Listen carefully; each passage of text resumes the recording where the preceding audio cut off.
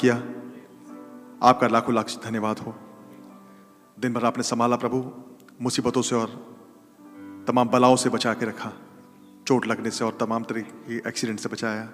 आपका नाम मुबारक हो। अपने भवन में आने का अनुग्रह बख्शा प्रभु, आपका लाखों लाख शुक्र हो खुदावन। खुदावन, ये तो आपके दुल्हन की एक तस्वीर है प्रभु, ये शादी ये आपकी ओर से मखसूस हो प्रभु। आप इस शादी में इनवाइट हो खुदावन, आपकी उपस्थिति चाहते हैं पवित्र आत्मा।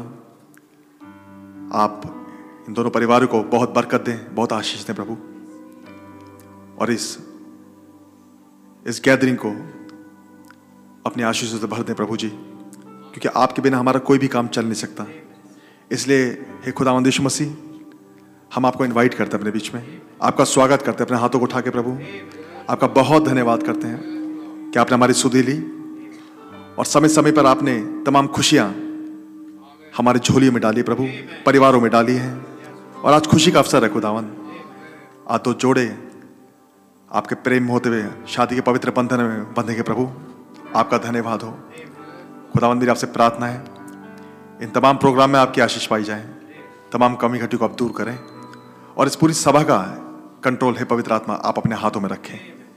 प्रार्थना विनती को यीशु मसीह के नाम में मांगते हैं, आमीन। हालेलुया। खुदा का धन्यवाद हो इस बहुत ही मुबारक दिन में, जबकि खुदा ने मौका दिया भाई अमित और सिस्टर रूथ की आज शादी पड़ी जाती है। आप लोग खुश हैं? हालेलुया। प्रभु का धन्यवाद हो। तमाम खुशी का देने वाला हमारा खुदा है, खुशियों को खानदान में जोड़ने वाला भी खुदा ही हमारा। तो सारी महिमा में हमारे प्रभु को मिले। आइए खुदा की तारीफ में गीत का नंबर है हिंदी सेक्शन में 128 नंबर, यहोवा की स्तुति करो, यहोवा की स्तुति करो। हालेलुया।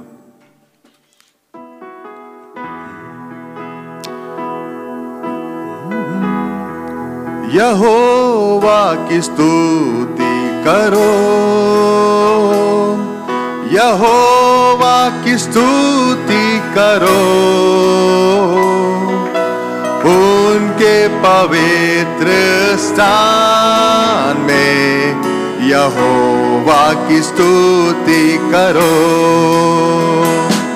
यहोवा की स्तुति करो,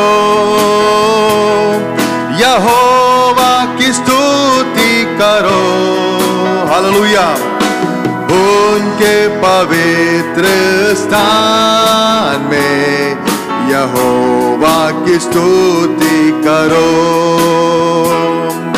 सामर्थ से पूरे आकाश में उनकी स्तुति करो। हालेलुया। सामर्थ से पूरे आकाश में उनकी स्तुति करो, वास्ते पराक्रम के कामों के उनकी स्तुति करो, यहोवा की स्तुति करो, यहोवा की स्तुति करो, उनके पवित्र स्थान में यहोवा की स्तुति करो। हाँ, यहोवा की स्तुति करो। आमीन। यहोवा की स्तुति करो, उनके पवित्र स्थान में यहोवा की स्तुति करो। नरसिंह फूंकते हुए, डफ को बजाते हुए, हालेलुया। नरसिंह फूंकते हुए, डफ को बजाते हुए, सारंगी वीणा बजाकर उनकी स्तुति करो, यहोवा की स्तुति करो। हालेलुया। हाँ, यहोवा की स्तुति करो। ताली बजा के गाएंगे। हाँ, उनके पवित्र स्थान में यहोवा की स्तुति करो, यहोवा की स्तुति करो, यहोवा की स्तुति करो, उनके पवित्र स्थान में यहोवा की स्तुति करो। तार वाले बाजे और झांझ को आनंद के साथ बजाओ, तार वाले बाजे और झांझ को आनंद के साथ बजाओ। सारे जहान के प्राणी उनकी स्तुति करो, यहोवा की स्तुति करो। हालेलुया। यहोवा की स्तुति करो, उनके पवित्र स्थान में यहोवा की स्तुति करो। हाँ, यहोवा की स्तुति करो। ग्लोरी। यहोवा की स्तुति करो, उनके पवित्र स्थान में यहोवा की स्तुति करो। हालेलुया। उनके पवित्र स्थान में यहोवा की स्तुति करो, क्योंकि वही इसके योग्य है। हालेलुया। आइए हम लोग उस मुबारक कोरस सुनाएंगे, only believe all things are possible. अपनी आंखें बंद करेंगे, खुदा की ओर अपने मनों को लगाएंगे। Only believe, only believe, and all things are possible.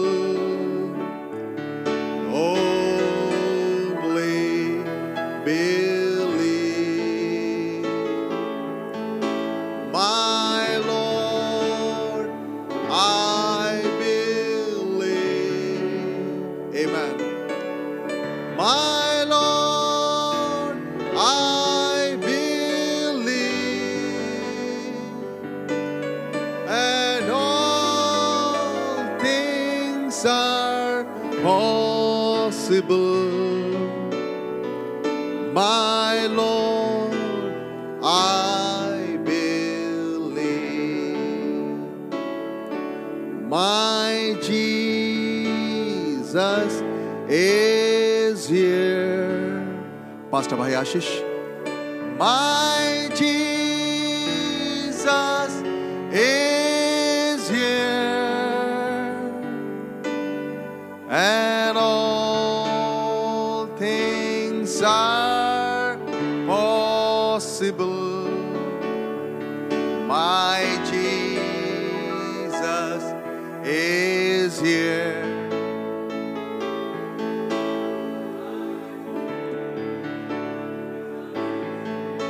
Is here. My Jesus is here, and all things are possible. My Jesus is here. धन्यवाद देते हैं प्रभु जी कि आज शाम आपने हमें यहाँ इकट्ठा किया, कि ब्रदर अमित और बहन रूथ की शादी को हम विटनेस करें। धन्यवाद हो इन दोनों परिवारों, इन दोनों जवानों के लिए। आप हमारे बीच में आए और इस सारे काम को संपन्न करें। आपके लहू के नीचे आते हैं, आपका रहम चाहते हैं, प्रभु यीशु मसीह के नाम से, आमीन। आप लोग बैठ सकते हैं। मैं चाहूँगा कि हमारे 5 भाई आएं और वचन की आयतों को पढ़ें, इससे पहले कि हम इस समारोह में आगे बढ़ें।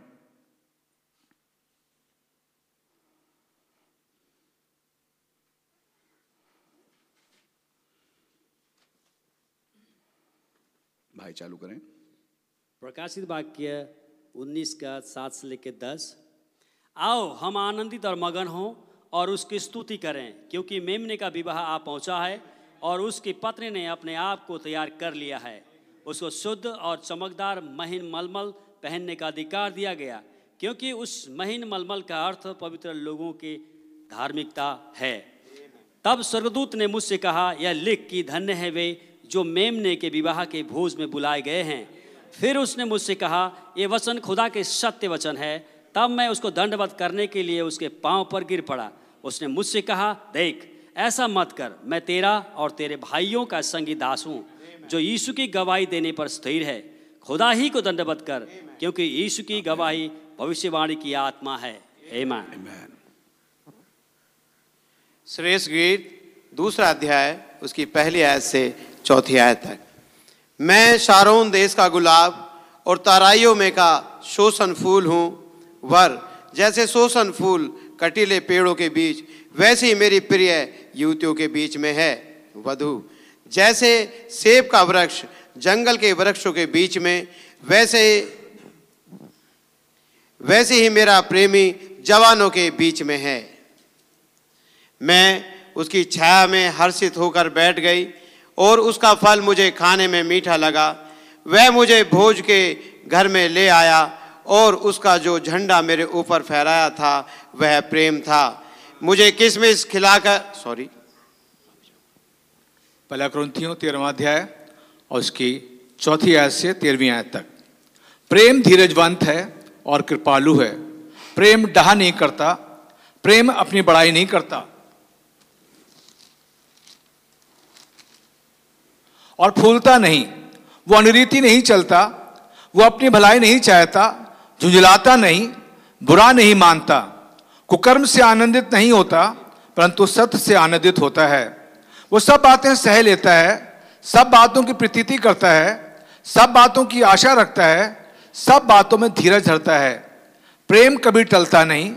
भविष्यवाणियां हो तो समाप्त हो जाएंगी, भाषाएं हो तो जाती रहेंगी, ज्ञान हो तो मिट जाएगा, क्योंकि हमारा ज्ञान अधूरा है और हमारी भविष्यवाणी अधूरी है। परंतु जब सर्व सिद्ध आएगा तो अधूरा मिट जाएगा। जब मैं बालक था तो मैं बालकों के समान बोलता था, बालकों का सब मन था, बालकों की सी समझ थी। परंतु जब सियाना हो गया तो हमें दर्पण में तो बालकों की बातें छोड़ दी। अभी हमें दर्पण में धुंधला से दिखाई देता है, परंतु उस समय आमने सामने देखेंगे। इस समय मेरा ज्ञान अधूरा है, परंतु उस समय ऐसी पूरी रीत से पहचानूंगा जैसा मैं पहचाना गया हूं। पर अब विश्वास, आशा, प्रेम ये तीनों स्थायी हैं और इन सब में बड़ा प्रेम है। आमीन। नीति वचन 31:10 से 31। भली पत्नी कौन पा सकता है, क्योंकि उसका मूल्य मूंगों से भी बहुत अधिक है। उसके पति के मन में उसके प्रति विश्वास है और उसे लाभ की घटी नहीं होती। वो अपने जीवन के सारे दिनों में उससे बुरा नहीं वरन भला ही व्यवहार करती है। वो ऊन और सन ढूंढ ढूंढ कर अपने हाथों से प्रसन्नता के साथ काम करती है। वो व्यापार के जहाजों के समान अपनी भोजन वस्तुएं दूर से मंगवाती है। वो रात ही को उठ बैठती है और अपने घराने को भोजन खिलाती है और अपनी दासियों को अलग अलग काम देती है। वो किसी खेत के विषय में सोच विचार करती है और उसे मोल ले लेती है और अपने परिश्रम के फल से दाख की बारी लगाती है। वो अपने कटी को बल के फेंटे से कसती है और अपनी बाहों को दृढ़ बनाती है। वो परख लेती है कि मेरा व्यापार लाभदायक है। रात को उसका दिया नहीं बुझता। वो अटेरन में हाथ लगाती है और चरखा पकड़ती है। वो दीन के लिए मुट्ठी खोलती है और दरिद्र को संभालने के लिए हाथ बढ़ाती है। वो अपने घराने के लिए हिम से नहीं डरती, क्योंकि उसके घर के सब लोग लाल कपड़े पहनते हैं। वो तकिए बना लेती है, उसके वस्त्र सूक्ष्म सन और बैंजनी रंग के होते हैं। जब उसका पति सभा में देश के पुरनियों के संग बैठता है तब उसका सम्मान होता है। वो सन के वस्त्र बनाकर बेचती है और व्यापारी को कमरबंद देती है। और वो बल और प्रताप का पहरावा पहने रहती है और आने वाले काल पर हंसती है। वो बुद्धि की बात बोलती है और उसके वचन कृपा की शिक्षा के अनुसार होते हैं। वो अपने घराने के चाल चलन को ध्यान से देखती है और अपनी रोटी बिना परिश्रम नहीं खाती। उसके पुत्र उठ उठकर उसको धन्य कहते हैं, उसका पति भी उठकर उसकी ऐसी प्रशंसा करता है। बहुत सी स्त्रियों ने अच्छे अच्छे काम तो किए हैं, परंतु तू उन सबों में श्रेष्ठ है। शोभा तो झूठी और सुंदरता व्यर्थ है, परंतु जो स्त्री यहोवा का भय मानती है उसकी प्रशंसा की जाएगी। उसके हाथों के परिश्रम का फल उसे दो और उसके कार्यों से सभा में उसकी प्रशंसा होगी। उत्पत्ति 2 उसकी 18वीं आयत से 24वीं आयत तक। फिर यहोवा खुदा ने कहा, अमित का अकेला रहना अच्छा नहीं, मैं उसके लिए एक ऐसा सहायक बनाऊंगा जो उससे मेल खाए। और यहोवा खुदा ने भूमि में से सब जाति के बनेले पशुओं और आकाश के सब भांति के पक्षियों को रचकर अमित के पास ले आया कि देखे कि वो उनका क्या क्या नाम रखता है। और जिस जिस जीवित प्राणी का जो जो नाम अमित ने रखा वही उसका नाम हो गया। अतः अमित ने सब जाति के घरेलू पशुओं और आकाश के पक्षियों और सब जाति के बनेले पशुओं के नाम रखे, परंतु अमित के लिए कोई ऐसा सहायक ना मिला जो उससे मेल खा सके। तब यहोवा खुदा ने अमित को भारी नींद में डाल दिया, और जब वो सो गया तब उसने उसकी एक पसली निकाल कर उसकी जगह मांस भर दिया। और यहोवा खुदा ने उस पसली को जो उसने अमित में से निकाली थी रूत बना दिया और उसको अमित के पास ले आया। तब अमित ने कहा, अब ये मेरे हड्डियों में की हड्डी और मेरे मांस में का मांस है, इसलिए इसका नाम रूत होगा, क्योंकि ये अमित में से निकाली गई है। इस कारण पुरुष अपने माता पिता को छोड़कर अपनी पत्नी से मिला रहेगा और वे एक ही तन बने रहेंगे। आमीन। आमीन। आइए हम लोग सब खड़े हो जाएं और आपके पास ये पैम्फलेट्स होंगे। हम उस गीत को गाएंगे, यीशु के सिपाही आगे कदम बार। मैं चाहूंगा कि दूल्हा भाई आप इधर आ जाएं, ब्रदर अमित मंच पे आ जाएं। God bless you. और समय होगा कि ब्राइड एंटर करे और मंच पे आए ताकि इस विवाह को संपन्न किया जाए। आइए हम इस गीत को गाएंगे। यीशु के सिपाही, भैया थोड़ा लोअर कॉर्ड ले लीजिए। यीशु के सिपाही आगे कदम मार, की सलीब है आगे तेरे नाम उदार, तेरा शाही पेशवा है यीशु मसीह, उसके झंडे आगे चलते हैं सही।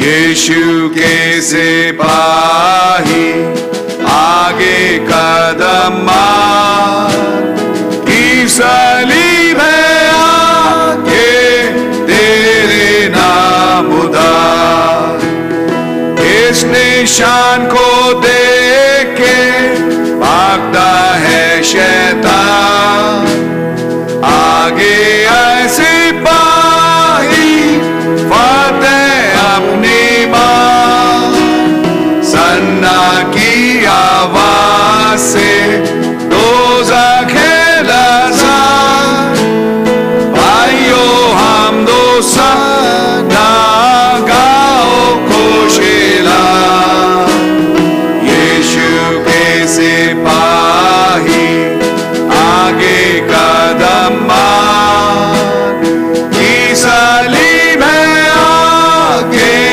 तेरे नाम उदार, लश्कर सी कलीसिया जंग पर चढ़ती है, साबिक के बुजुर्ग को याद में रखती है, हम एक बदन भाइयों एक है वे तफरीक, एक तालीम और आसरा उल्फत में लिए, यीशु के सिपाही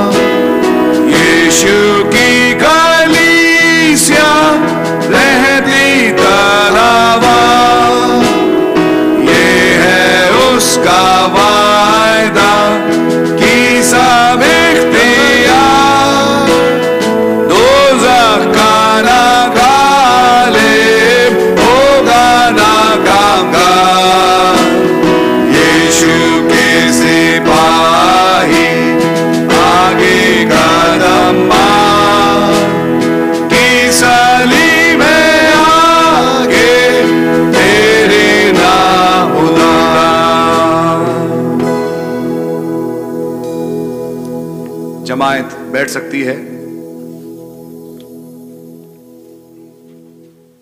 हे प्रियो, खुदा और उसकी कलीसिया की उपस्थिति में भाई अमित और बहन रूथ पवित्र ब्याह के बंधन में बंधना चाहते हैं। यहोवा खुदा ने कहा कि आदम का अकेला रहना अच्छा नहीं, मैं उसके लिए एक ऐसा सहायक बनाऊंगा जो उससे मेल खा सके। सो खुदा ने उस पसली को जो उसने आदम में से निकाली थी स्त्री बना दिया और उसको आदम के पास ले आया। और आदम ने कहा, अब ये मेरी हड्डियों में की हड्डी और मेरे मांस में का मांस है। इस कारण पुरुष अपने माता पिता को छोड़कर अपनी पत्नी से मिला रहेगा और वे दोनों एक ही तन बने रहेंगे। खुदा का कलाम यूं भी फरमाता है कि विवाह सब में आदर की बात समझी जाए।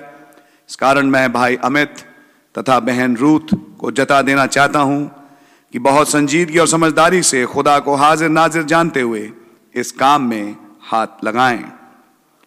भाई अमित और बहन रूथ, यदि आप में से कोई ऐसा सबब जानते हो जिससे आपका निकाह खुदा के वचन के अनुसार अवैध होगा तो अभी बताएं।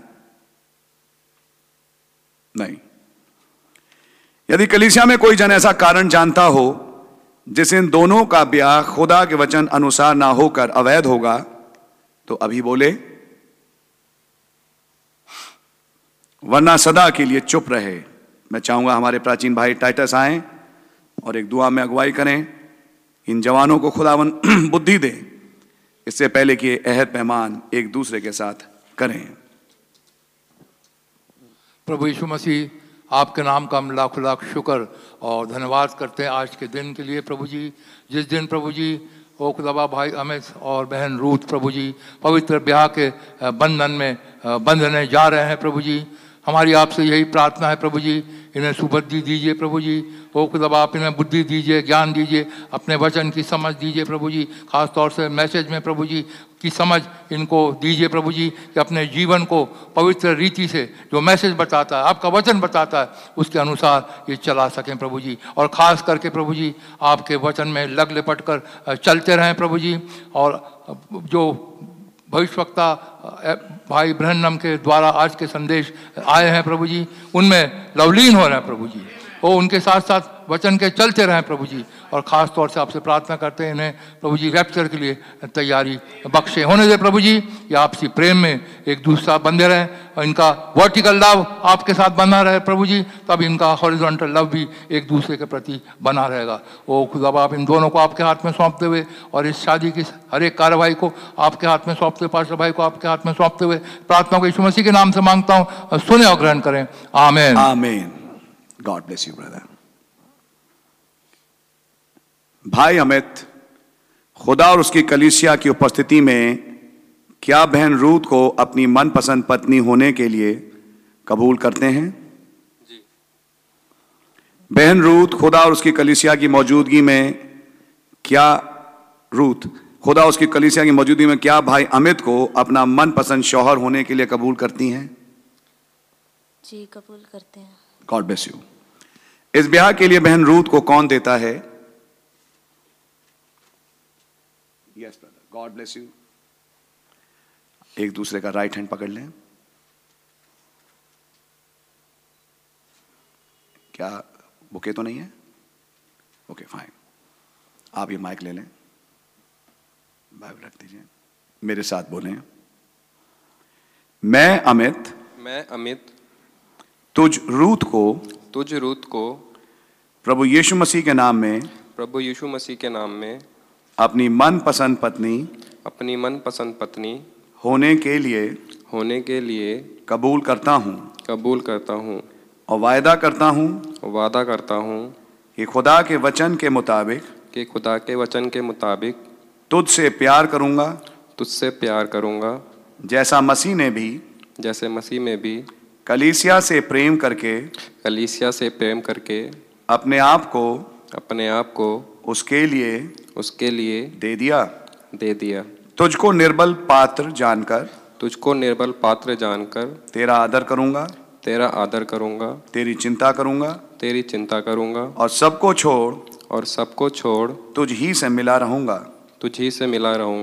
ये समझकर कि हम दोनों जीवन के वरदान जीवन के वरदान के वारिस हैं, के वारिस हैं, उद्धार और सिद्धता के मार्ग में, उद्धार और सिद्धता के मार्ग में, खुदा के वचन के अनुसार, खुदा के वचन के अनुसार, जो उसने अपने दास प्रेरितों और भविष्यद्वक्ताओं को दिया, प्रतिदिन आगे बढ़ने में तेरी सहायता करूंगा।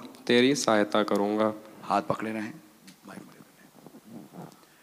बहन रूथ, क्या आप भाई अमित के वायदों को कबूल करती हैं? जी हाँ, मैं कबूल करती हूँ। अब आप बोलें। मैं रूथ आप अमित को प्रभु यीशु मसीह के नाम में अपना मनपसंद पति कबूल करती हूँ और वायदा करती हूँ कि जब तक हम दोनों जीवित रहेंगे खुदा के वचन अनुसार आपको प्यार करूंगी, पूरी रीति से आपके अधीन रहूंगी, जैसा प्रभु के आपको अपना सिर मानूंगी, अपना चाल चलन पवित्र रखूंगी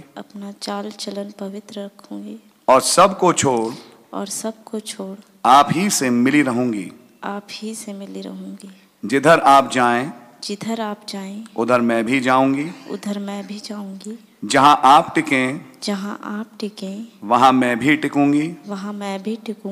आपके लोग मेरे लोग होंगे, आपका खुदा मेरा खुदा होगा और जहां आप मरे वहां मैं भी मरूंगी और वहीं मुझे मिट्टी दी जाएगी। और मृत्यु को छोड़ यदि और किसी कारण से मैं आपसे अलग हूं तो प्रभु यीशु मसीह मुझसे वैसा ही वरन उससे भी अधिक करे। ये समझकर कि हम दोनों जीवन के वरदान के वारिस हैं। प्रभु के मार्ग में आगे बढ़ने के लिए मैं संपूर्ण योगदान दूंगी। God bless you. माइक दे दें। भाई अमित, क्या आप बहन रूथ के वायदों को कबूल करते हैं? जी, मैं कबूल करता हूँ। दोनों हाथ छोड़ दें, अंगूठियां।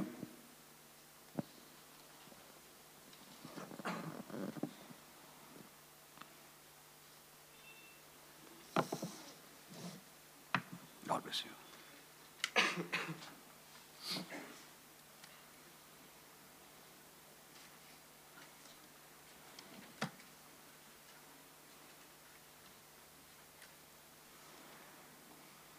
ये वो अंगूठियां हैं जो अब इस वायदे के तहत निशानी की तौर ये एक दूसरे को पहनाने जा रहे हैं। आइए इसके लिए हम दुआ करें। धन्यवाद देते हैं खुदावन की हर वाचा के साथ एक निशानी यानी टोकन है, और ये आज जब विवाह की वाचा भाई अमित और बहन रूथ के बीच में बांधी गई, उस टोकन के रूप में कि आज से विवाहित हैं, ये एक दूसरे को अब अंगूठियां पहनाएंगे। ये टोकन्स आपके राज में भी कबूल हों, प्रभु यीशु मसीह के नाम से, आमीन। भैया ले लें। राइट हैंड रिंग फिंगर लगा दीजिए, बना लीजिए और वहीं पहना के रखिएगा। मेरे साथ बोलें। ये अंगूठी मेरे द्वारा किए गए वादों की निशानी है, जिसे प्रभु यीशु मसीह के नाम में तुझे पहनाता हूं और अपना सब कुछ तुझे देता हूं। God bless you. माइक दे दें सिस्टर। वही right hand ring finger.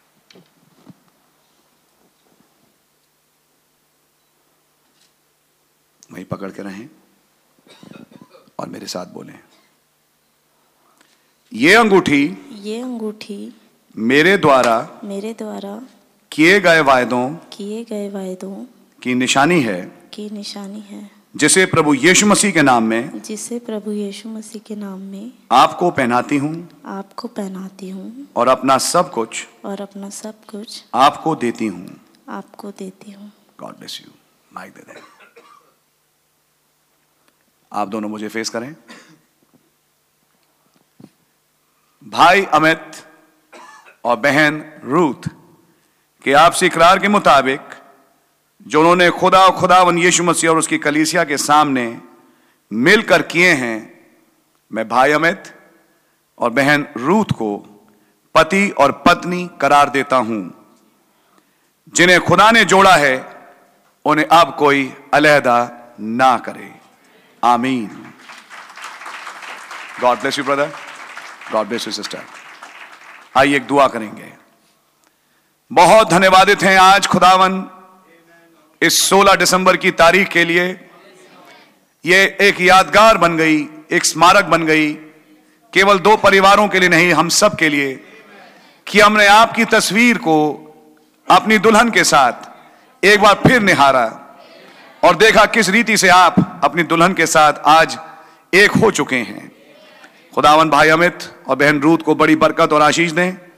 Abraham की आशीषों से, आसमान की आशीषों से, जमीन की आशीषों से, समुद्र की गहराई की आशीषों से, गर्भ की आशीषों से, मैदान की, खेत की, घर की तमाम आशीषों से आप इनके घर को भर दें। इन्हें पीछे मुड़ के देखने की जरूरत ना पड़े, अपने मार्ग में लिए चलें और आपके साथ रैप्चर में ये जाने वाले हों। खुदावन आपका नाम मुबारक हो। इनकी झोली को आप भर दें और खुदावन इनके साथ साथ आप ही चलें। इनफानी जैसा आदम और हव्वा के लिए था कि वो वापस रिस्टोर होंगे, उसी बागेदन की दशा में ये भाई बहन भी रिस्टोर हो सकें उस दशा में। शादी तो कर रहे हैं शरीर में, लेकिन जब रैप्चर हो तो वो शरीर में भी एक पाए जाएं। आपका नाम मुबारक हो प्रभु यीशु मसीह के नाम से, आमीन। आए हमारे बाप, आप जो आसमान में हैं, आपका नाम पाक माना जाए, आपकी बादशाही आए, आपकी मर्जी आसमान में पूरी होती है, जमीन पर ही पूरी हो। हमारे रोज की रोटी आप हमें बख्श दें और जिस तरह अपने कसूरों को माफ करते हैं आप भी हमारे कसूरों को माफ फरमाएं। हमें आजमाइश में ना पड़ने दें, बुराई से बचाएं, क्योंकि बादशाही, कुदरत और जलाल हमेशा आपका ही है। आमीन और आमीन। अब जो तुम्हें ठोकर खाने से बचा सकता है और अपनी महिमा की भरपूरी के सामने मगन और निर्दोष करके खड़ा कर सकता है, उस अद्वैत खुदा हमारे उद्धारकर्ता की महिमा और गौरव और पराक्रम और अधिकार हमारे प्रभु यीशु मसीह के द्वारा सनातन काल से है, अब भी हो और युगान युग रहे। आमीन। Praise the lord. दूल्हा दुल्हन एक दूसरे को फेस करें। मैं चाहूंगा दूल्हा दुल्हन के वेल को हटाए।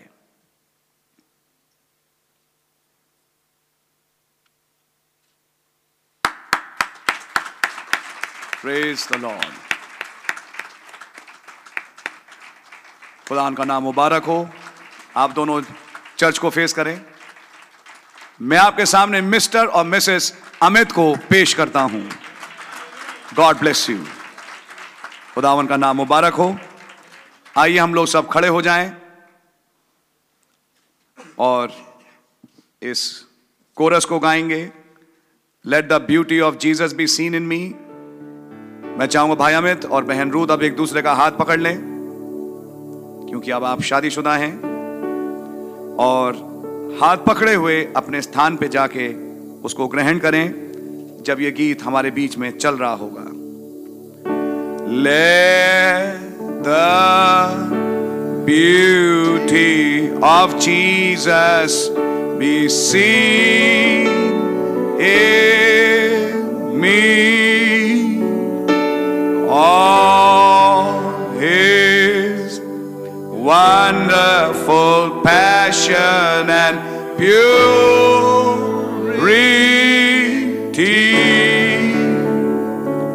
Oh, thou Spirit divine, all my nature refine,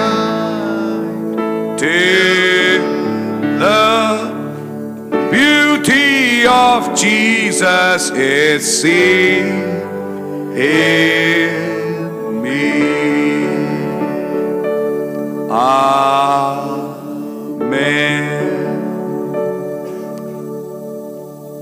आइए से जब हम लोग सब खड़े हैं प्रभु के वचन में, हम लोग निकालेंगे इफिसियों उसका 5वां अध्याय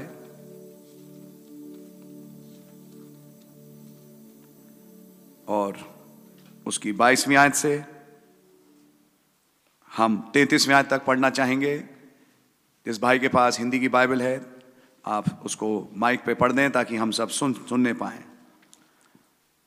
हे पत्नियों, अपने अपने पति के ऐसे अधीन रहो जैसे प्रभु के, क्योंकि पति पत्नी का सिर है, जैसे कि मसीह कलीसिया का सिर है और स्वयं ही देह का उद्धार करता है। पर जैसे कलीसिया मसीह के अधीन है, वैसे ही पत्नियां भी हर बात में अपने अपने पति के अधीन रहें।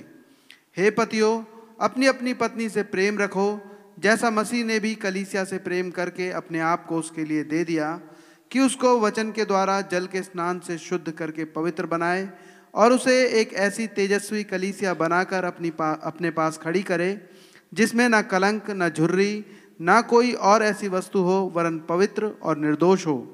इसी प्रकार उचित है कि पति अपनी अपनी पत्नी से अपनी देह के समान प्रेम रखे। जो अपनी पत्नी से प्रेम रखता है वो अपने आप से प्रेम रखता है, क्योंकि किसी ने कभी अपने शरीर से बैर नहीं रखा, वरन उसका पालन पोषण करता है, जैसा मसीह भी कलीसिया के साथ करता है, इसलिए कि हम उसकी देह के अंग हैं, उसके मांस में के मांस और उसकी हड्डियों में के हैं। इस कारण मनुष्य अपने माता पिता को छोड़कर अपनी पत्नी से मिला रहेगा और वे दोनों एक तन होंगे। ये भेद तो बड़ा है, पर मैं यहाँ मसीह और कलीसिया के विषय में कहता हूँ। पर तुम में से हर एक अपनी पत्नी से अपने समान प्रेम रखे और पत्नी भी अपने पति का भय माने।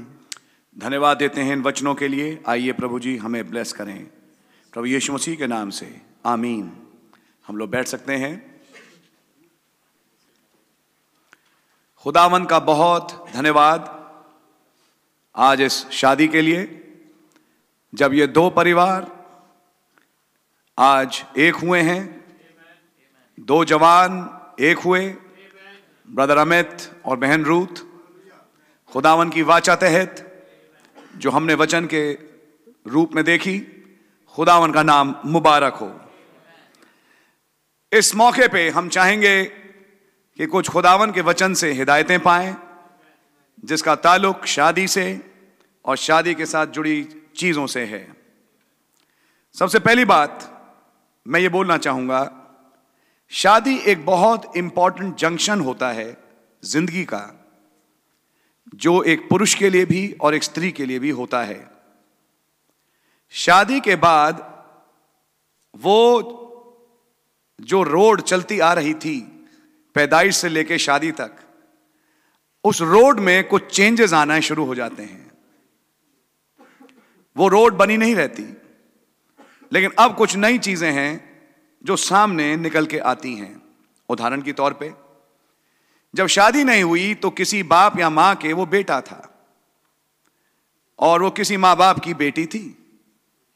अब जब शादी हो गई, अब वो इस स्थान पे पहुंच गए कि खुद एक बाप और एक मां बने और एक वंश को आगे लेके चलें। शादी के बाद एक रिस्पॉन्सिबिलिटी है जो कि दूल्हे के और दुल्हन के कांधे पे आती है, और उन रिस्पॉन्सिबिलिटीज को समझना बहुत ज्यादा जरूरी है। जब शादी हो जाती है तो शादी के बाद चीजें बदल जाती हैं। इस चेंज के लिए दोनों हस्बैंड को और वाइफ को तैयार होना चाहिए कि वो इस चेंज को अपने जीवन की वेलकम करें। अब भाई अमित का परिवार वो नहीं रहेगा, अब घर में उनके साथ उनकी पत्नी होंगी। अब बहन रूथ का परिवार वैसा नहीं रहेगा, अब बहन रूथ अपने पति के साथ एक जीवन निर्वाह करेंगी। अभी तक भाई डैनियल सूद और बहन संध्या सूद की वो बेटी रही हैं, तो आज भी और आगे भी रहेंगी। लेकिन आज से वो भाई अमित की पत्नी बन गई। पत्नी छोटी बेटी नहीं होती और पति छोटा गुड्डा नहीं होता। अगर आपको याद हो, कुछ दिन पहले मैंने एक एंगेजमेंट में बात रखी, ये गुड्डा गुड़िया का खेल नहीं, ये वयस्क आदमी और स्त्री की शादी होती है, जो चीजों को नाप सकते हैं, देख सकते हैं, जजमेंट उनका सही है, फैसले ले सकते हैं। क्योंकि शादी के बाद जिंदगी की बहुत ढेर सारी चीजें बदलती हैं। आप समझ में आ रही है? यूजुअली अगर मैं जीवन के जंक्शंस को उठाऊं तो नबी ने इस चीज को बोला कि जब एक बच्चा पैदा होता है, यह सूरज का निकलना है, फिर करीब 9-10 बजे वो हाई स्कूल में है, फिर उसके बाद 11-12 बजे का वक्त वो है जब वो अपनी जिंदगी में आगे निकला। मैं विश्वास करता हूं ये वो टाइम है जब उसकी शादी हो गई। फिर उसके बाद वो ढलना शुरू होता है और फिर जिंदगी की शाम आती है, बुजुर्गी आती है।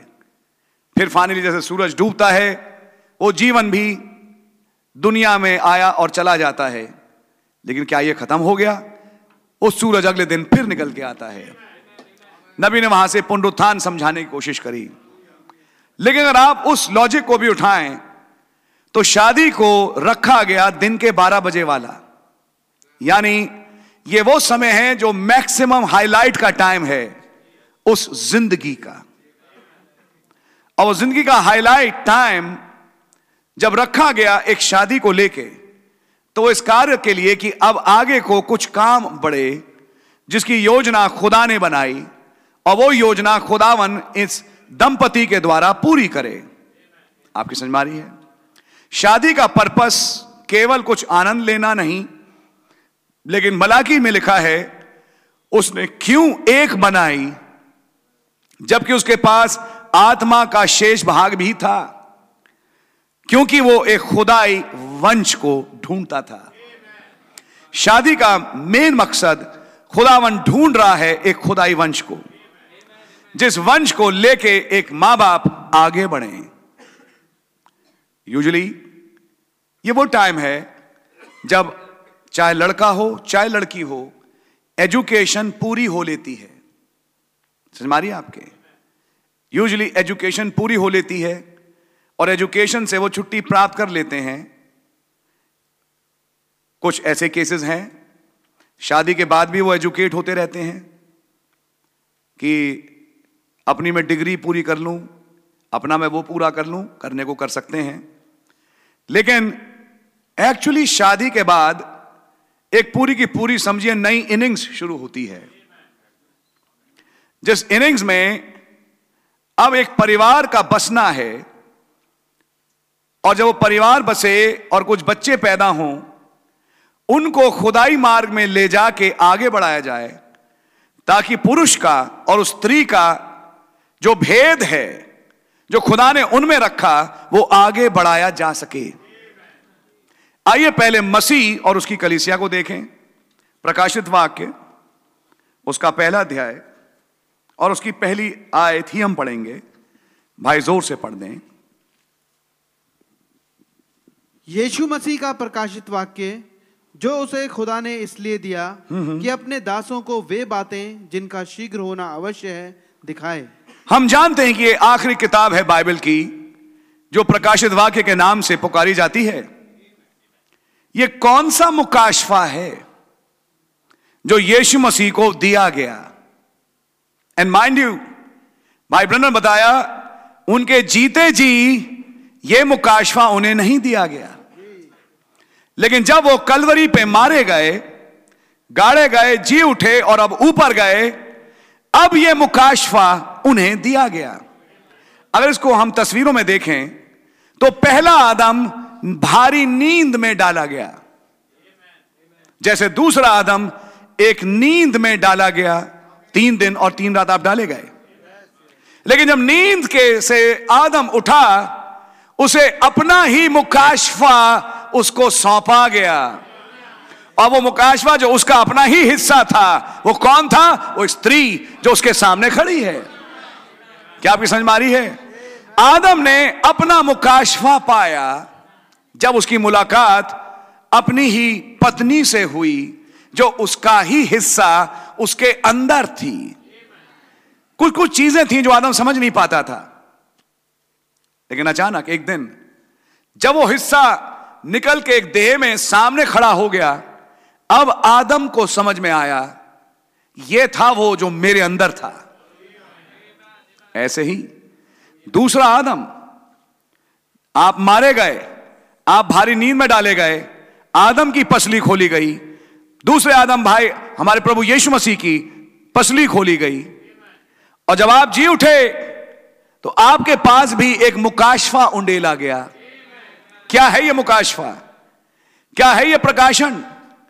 एक योजना इन 7 युगों में। कौन है इन 7 युगों में? पंखे, हाथी, जानवर? अरे नहीं प्यारे भाई, इन 7 युगों में आपकी दुल्हन है, जिसका मुकाशवा हमारे प्रभु ने पाया मोहरों के खुलने पे। जब पसली खोली गई, जब 7 घाव बना दिए गए और वो जीवन निकला, अब उन्हें मुकाशवा मिला अपनी ही, अपना ही। आपकी समझ में आ रही है? याद रखिए इस प्रिंसिपल पे। अब मैं आपसे एक बात कहना चाहूंगा कि आज से भाई अमित अब रिकॉग्नाइज करे कि ये जो मेरे साथ बैठी हैं इस वक्त, ये मेरा हिस्सा आज नहीं, पहले से थी। पॉइंट समझने वाली बात है?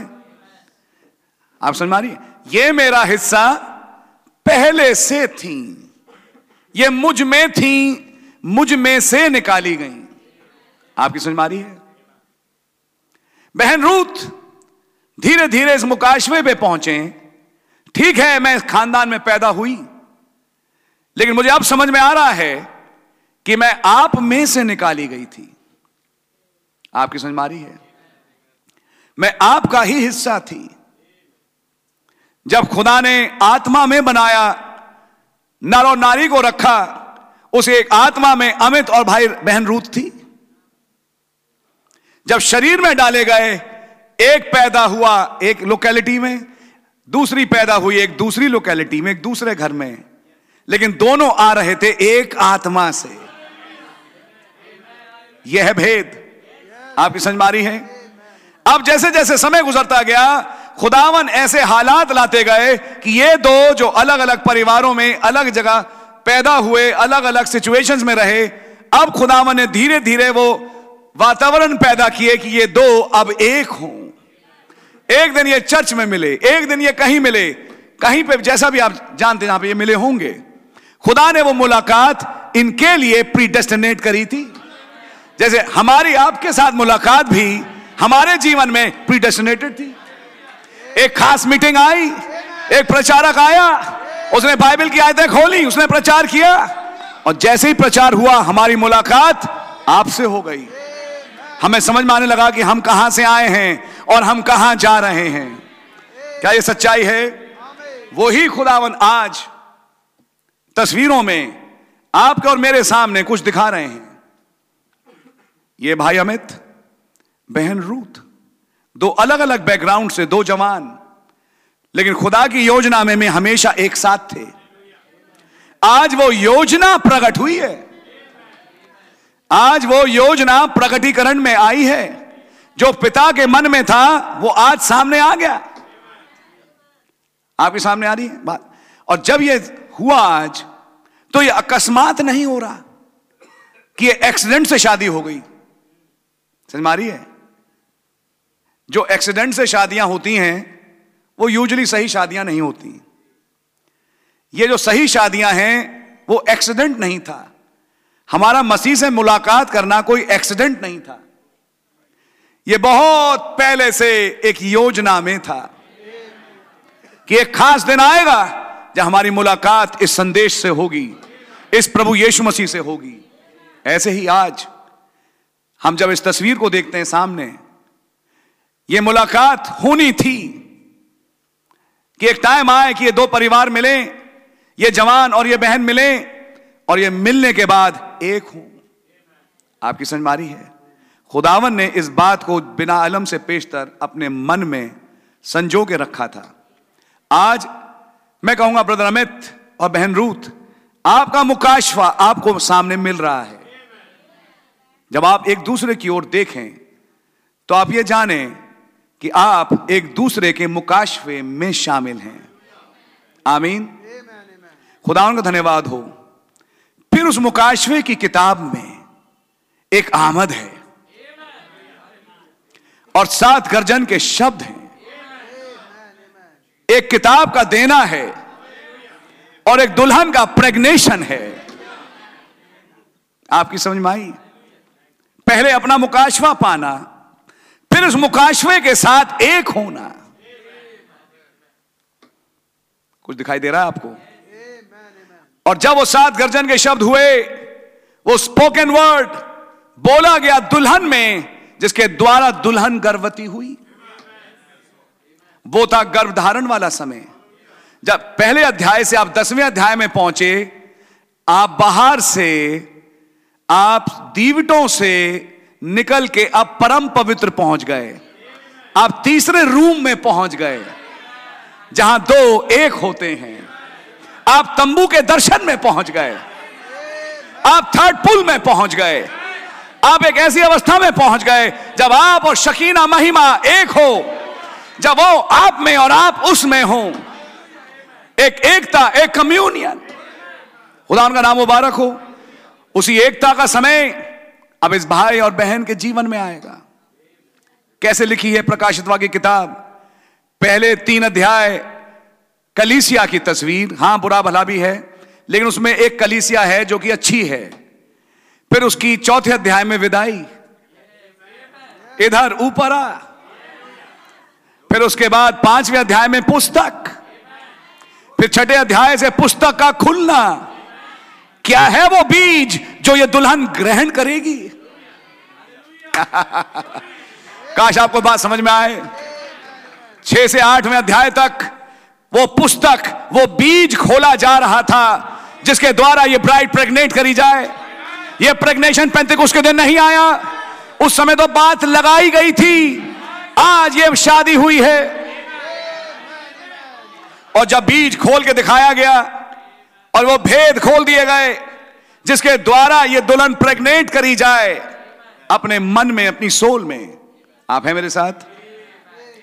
उस समय तब आप बलि स्वर्गदूत उतर के आए एक खुली किताब को लेके और जॉन से कहते हैं, ले और इसे खा जा। तस्वीर एक कलीसिया की भी, एक नबी की भी और एक कलीसिया की भी। लो और ये किताब निगल जाओ, खा जाओ। पहला खाने वाला भाई विलियम ब्रैनम ही थे।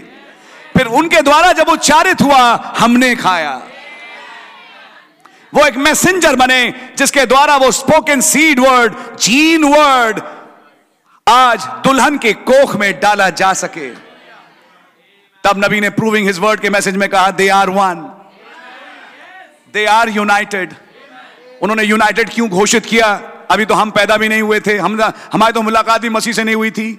आप कह रहे हैं दे आर यूनाइटेड क्योंकि जो पहला हिस्सा था, एक मिनट समझने की कोशिश करिए, ये एक बहुत इंपॉर्टेंट पॉइंट है मैरिज को लेकर समझना।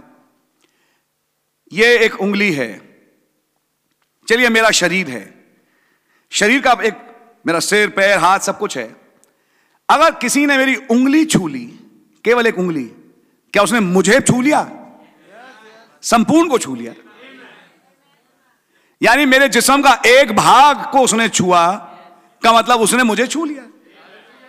जिस्म का एक भाग जिसका नाम विलियम ब्रैनम भाई था, उसकी एकता बन चुकी थी। जब एक भाग एक हो गया तो उस भाग के कारण पूरी देह एकता में गिनी गई। इसलिए आप फरमाते हैं कि they are married, they are united, क्योंकि वो यूनियन सबसे पहले एक शरीर में हुआ। वो मैरिज सबसे पहले एक शरीर में हुई जिसका नाम ब्रदर विलियम ब्रैनम था। और तभी उन्होंने कहा, it takes the manifestation of the son of man to unite them together. ये मनुष्य के पुत्र का प्रकटीकरण चाहिए कि उन दो को एक करे, कि जब प्रकटीकरण हुआ तो आप और आप जो कि दुल्हन का सदस्य था एक हो गए।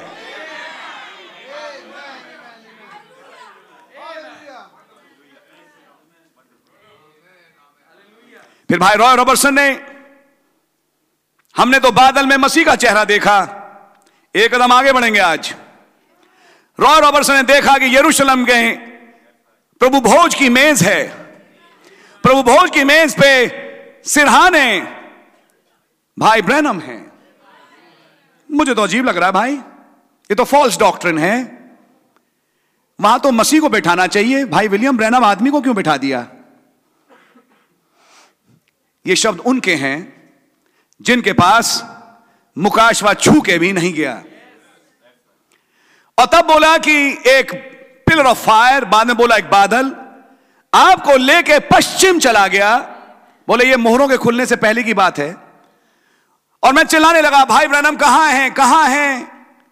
थोड़ी देर के बाद वो बादल लौट के आया, आपको लेके आया और आप मेज पे बैठे हैं सिरहाने पर, आपका इतना हिस्सा ऊपर स्नो वाइट है, आप बदल गए, आपका चेहरा जलाली है। आपकी समझ में आ रही है? अब सवाल इस बात का है, अभी तक तो चेहरा मसीह का देखा था बादल में, भाई ब्रैनम आप कहां पहुंच गए बादल में? कारण वो एनमॉर्फी हुआ एक बॉडी में। पहला शख्स, पहला पूला दुल्हन का जो मैच्योरिटी पे पहुंचा, जिसको उठा लिया गया, 7 दूतों के बीच में हिलाया गया और उसके साथ मनुष्य का पुत्र मसीह एक हुआ। ये यूनियन जब एक बॉडी में हुई, क्योंकि वो बॉडी एक दुल्हन का हिस्सा भी थी, कि वो भाई ब्रैनम भी है और दुल्हन का एक सदस्य भी है। जब दुल्हन का एक सदस्य इस परिपक्वता तक पहुंच गया कि वो चोटी के पत्थर के साथ एक हो जाए, उसकी एकता में पूरी देह की एकता शामिल हो गई। अभी तो हम पैदा भी नहीं हुए थे, लेकिन अब वो एकता जो शुरू हुई, वो शादी जो शुरू हुई एक बदन में जिसका नाम विलियम ब्रैनम था, अब कुछ और बदनों में संपूर्ण होगी। रोज एक नया कैंडिडेट आता है, रोज एक नया बपतिस्मा लेता है, रोज एक नया चेहरा दिखता है या दिखती है और प्रकट होता है ये भी खुदा का बेटा है, ये भी खुदा की बेटी है। धीरे धीरे करके वो एकता फैलती जा रही है जीवितों के बीच में और मसीह के बीच में।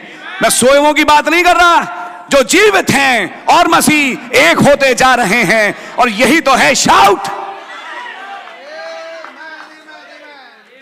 क्या आपने देखा नहीं?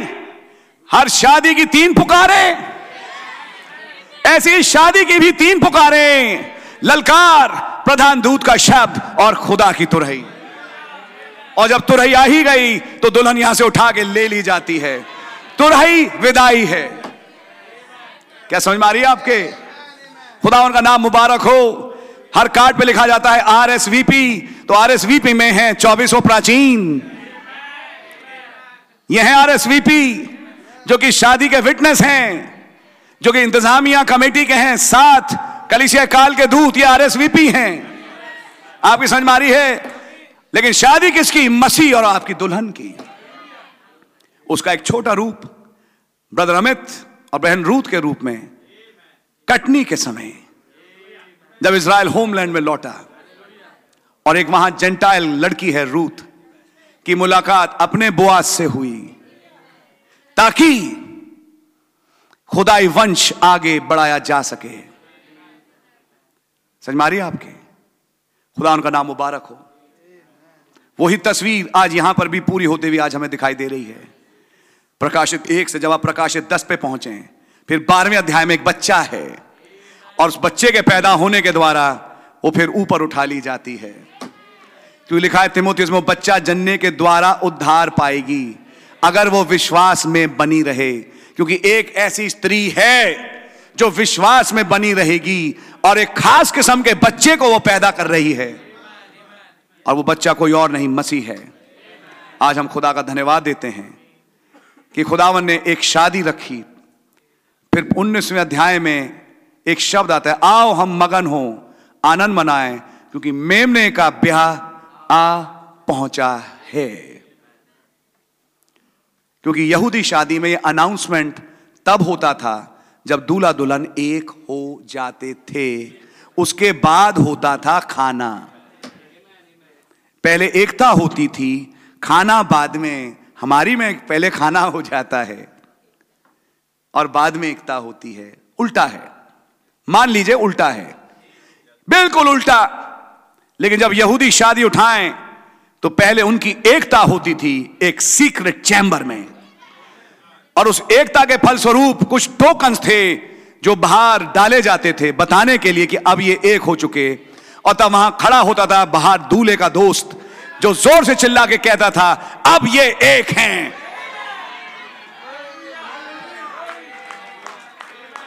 वही काम भाई विलियम ब्रैनम ने किया, अब ये एक हैं। उनके पास टोकन था उस यूनियन का। क्या आपकी बात समझ में आ रही है? उनके पास टोकन था उस यूनियन का। तब प्रूविंग इस वर्ड में 1 साल के बाद उन्होंने अनाउंस किया, दे आर वन। फिर कहा, what is the rapture? It's going to the wedding supper. ब्याह के भोज के लिए जाना है rapture. That's why we are called. खुदा उनका नाम मुबारक हो। ब्याह के भोज में जाना, हमारी तो विदाई ब्याह का भोज एक ही चीज है, वही हमारी विदाई भी है भाई। ब्याह के भोज में जाना, विदाई हो गई हमारी इस वाले अय्याम से। क्योंकि एक बार रैप्चर में गए, ग्लोरीफाइड बॉडी में गए, तो लौट के फिर इस बॉडी में कभी नहीं आएंगे। या आएंगे? फिर प्रेयर रिक्वेस्ट बंद, इंसुलिन की सुइयां, दर्द की दवाइयां, सिर दर्द की दवाइयां, दौरे की दवाइयां, ये दवाई वो दवाई, सब खत्म, क्योंकि रैप्चर हो गया। 3 आवाजें और रैप्चर। खुदावन का नाम मुबारक हो। और आज मैं इसको होता हुआ एक प्रोग्रेशन को हमारे बीच में होता हुआ देख रहा हूं, कैसे एक रैप्चर प्रोग्रेशन में आगे बढ़ता जा रहा है। कमिंग कैसे आगे बढ़ रही है।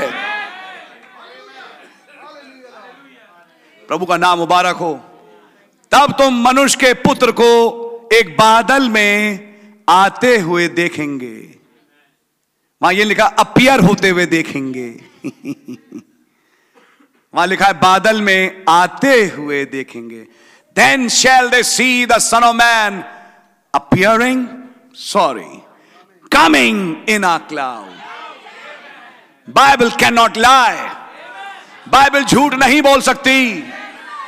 और नबी ने वही बोला जो बाइबल ने बोला। पूरी बातें मेल खाती हैं।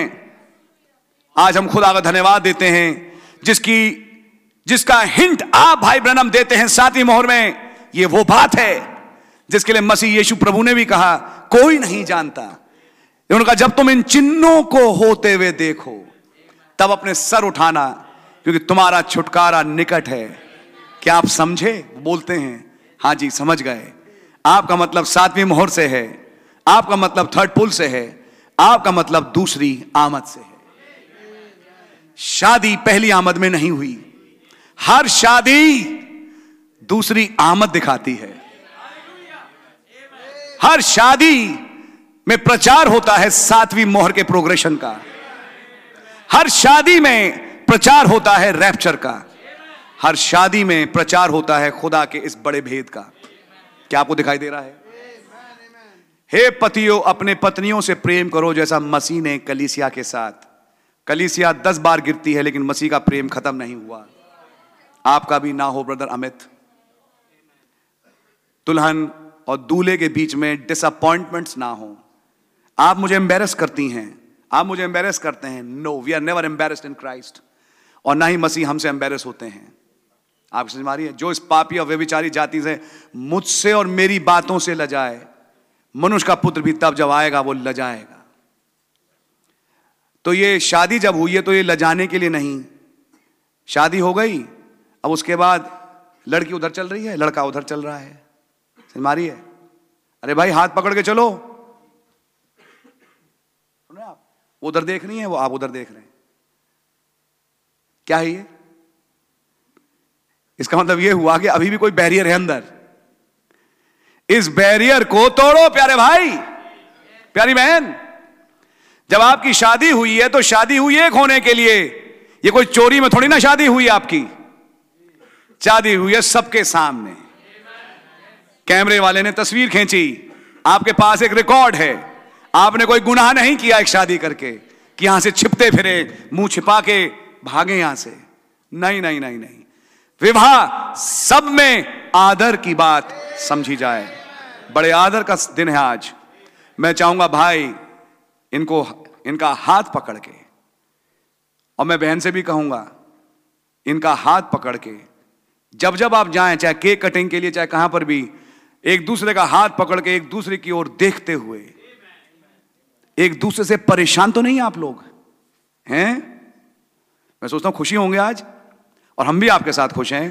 तो एक दूसरे के साथ हाथ मिलाते हुए, समझ मारिए, आपके हाथ पकड़ के एक दूसरे के साथ मुस्कुराते हुए, क्योंकि शायद आज खुशी का दिन है या नहीं है, या सबसे बड़े दुख का दिन है आज, कि आज मेरी शादी होगी तो मुझे बहुत बड़ा दुख हुआ। आज मसीह की शादी हुई तो मुझे आज बड़ा दुख हुआ। बहन रूथ कहें, भाई अमित कहें, क्या यार शादी हो गई। आज तक हुआ किसी के साथ? अरे भाई शादी का मतलब कितनी बड़ी खुशी है भाई, शादी मतलब बड़ी खुशी का दिन।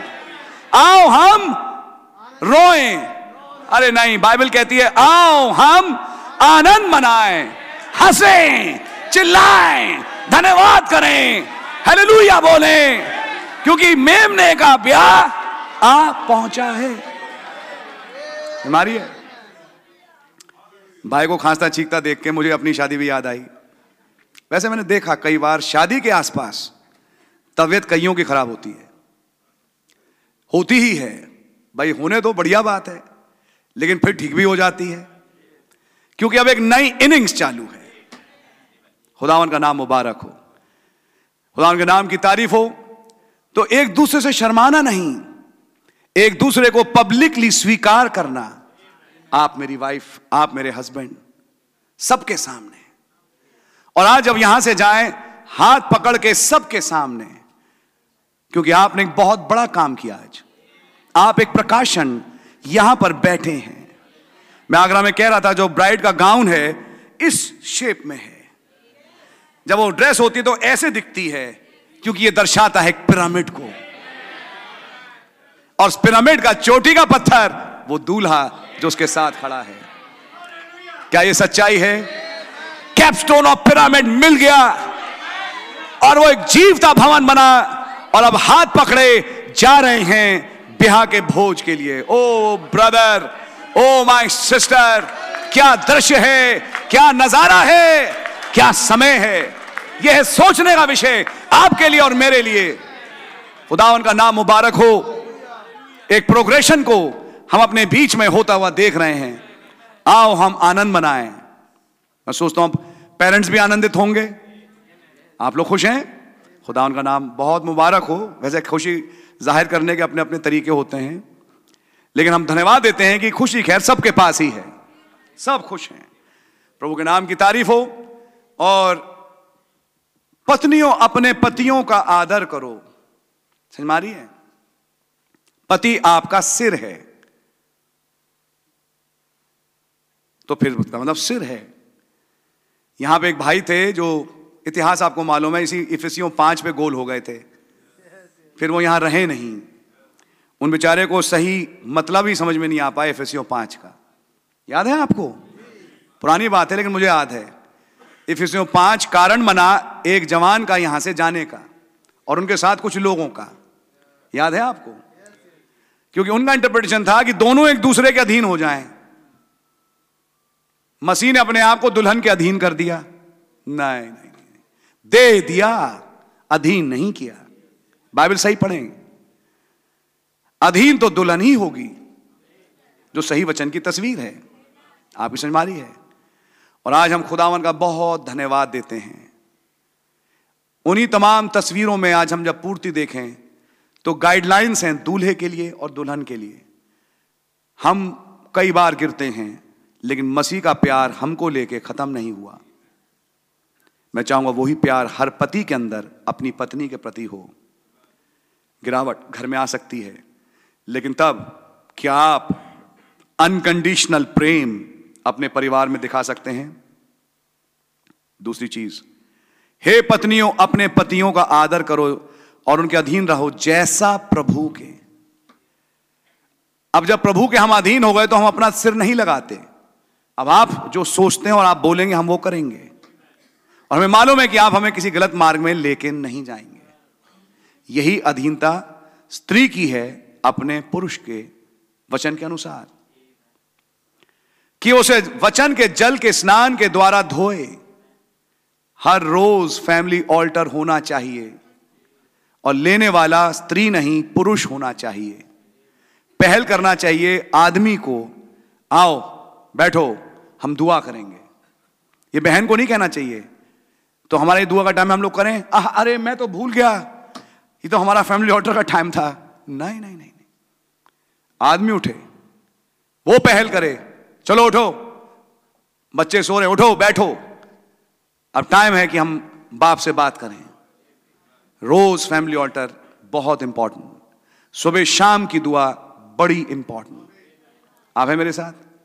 बाइबल रोज पढ़ें, टेप रोज सुने। कल का मैसेज क्या मैसेज था भाई, बहुत ही जबरदस्त।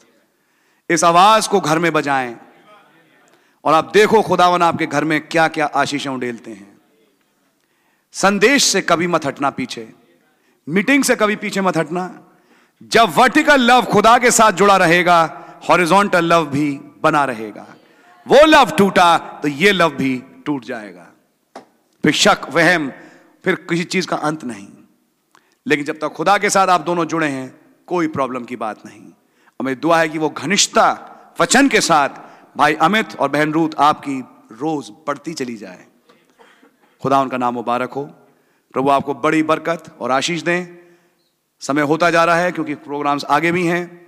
मैं आपसे ये कहूंगा कि आप इन वचन की हिदायतों को पढ़ें, टाइम निकालें, इन पे मनन करें, और अब ये सोच के चलें, अब मैं मसीह की तस्वीर बनूंगा अपनी शादी में, अब मैं दुल्हन की तस्वीर बनूंगी अपनी शादी में। बस इतना समझना काफी है, बाकी जो अलिखित है वो अपने आप आपका जीवन पूरा करता चला जाएगा। सो खुदावन का नाम मुबारक हो।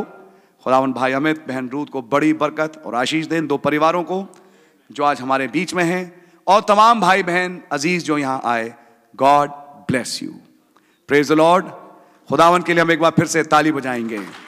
Thank you Jesus, thank you lord, इन दो जवानों के लिए जो आज आपने एक किए। आइए एक छोटी दुआ करेंगे।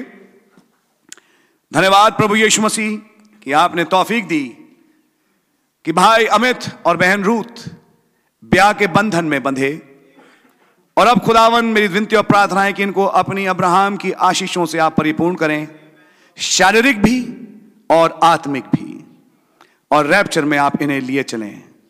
आगे के सारे प्रोग्राम्स को अपने हाथ में लें। भाई डैनियल सूद का परिवार और भाई विजय का परिवार आपकी ओर से आशीषित हो। और खुदावन मेरी दुआ है कि ये प्रेम और यगानगत और आपसी प्यार इतना बढ़ जाए कि ये दोनों महसूस करें कि हम तो पहले से ही एक थे और अब आगे भी हम एक ही हैं। आपका नाम मुबारक हो। दुआ है खुदावन जब हम लोग यहां से अब जाते हैं उस वेन्यू की तरफ जहां खाना पीना है, आप हमारी मदद करें।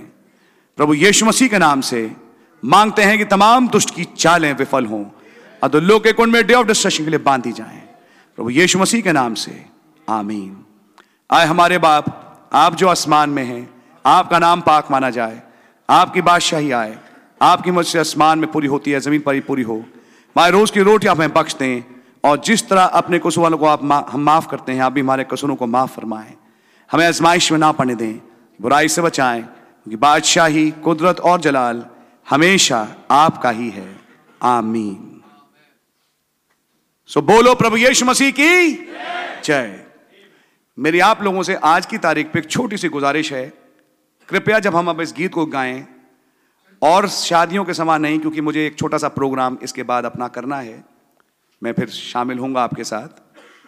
कुछ बात ऐसी है तो आप प्लीज जब मैं गाना गाऊं, ये शावर्स ऑफ ब्लेसिंग, आप भी यहां पे होंगे गाने वाले, तो प्लीज थोड़ा सा जल्दी निकलें और इस हॉल को खाली कर दें। वैसे भी अब टाइम होता जा रहा है, 6 बज गया, तो हमें वहां पहुंचना है जहां पे वेन्यू है। तो आप लोग निकलें और इस जगह को जितना जल्दी हो सके प्लीज खाली कर दें। आइए हम लोग सब खड़े हों। मैं चाहूंगा कि दूल्हा दुल्हन एक दूसरे का हाथ थाम लें और मौका होगा कि अब ये यहां से प्रस्थान करें। खुश हो भाई, आप भी, और bless you.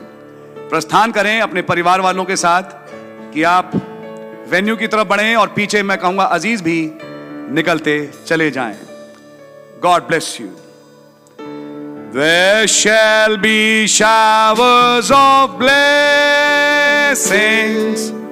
This is the promise of love. There shall be seasons refreshing, sent from the Savior above. Showers of blessings, showers of blessings we need.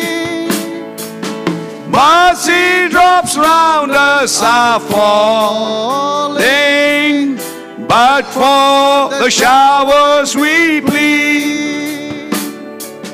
There shall be showers of blessings, precious reviving again,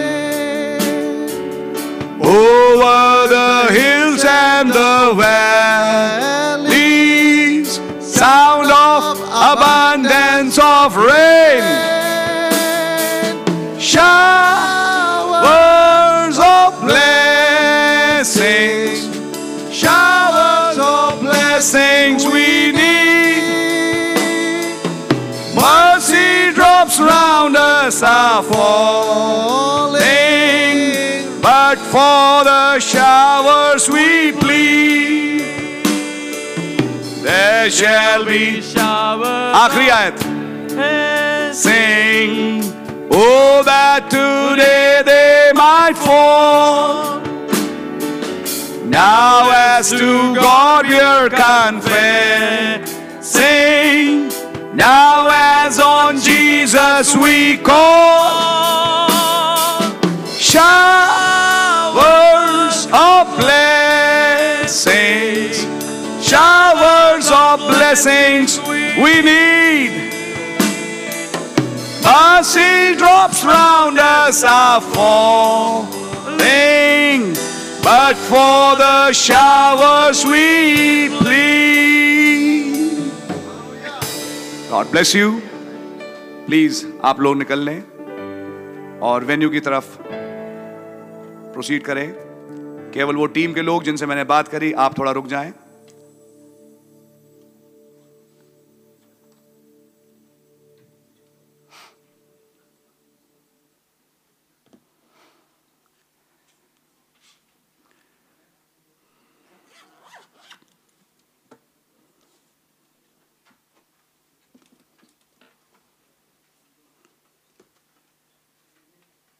Brother John, I'll take a break of 5 minutes, then I'll come back.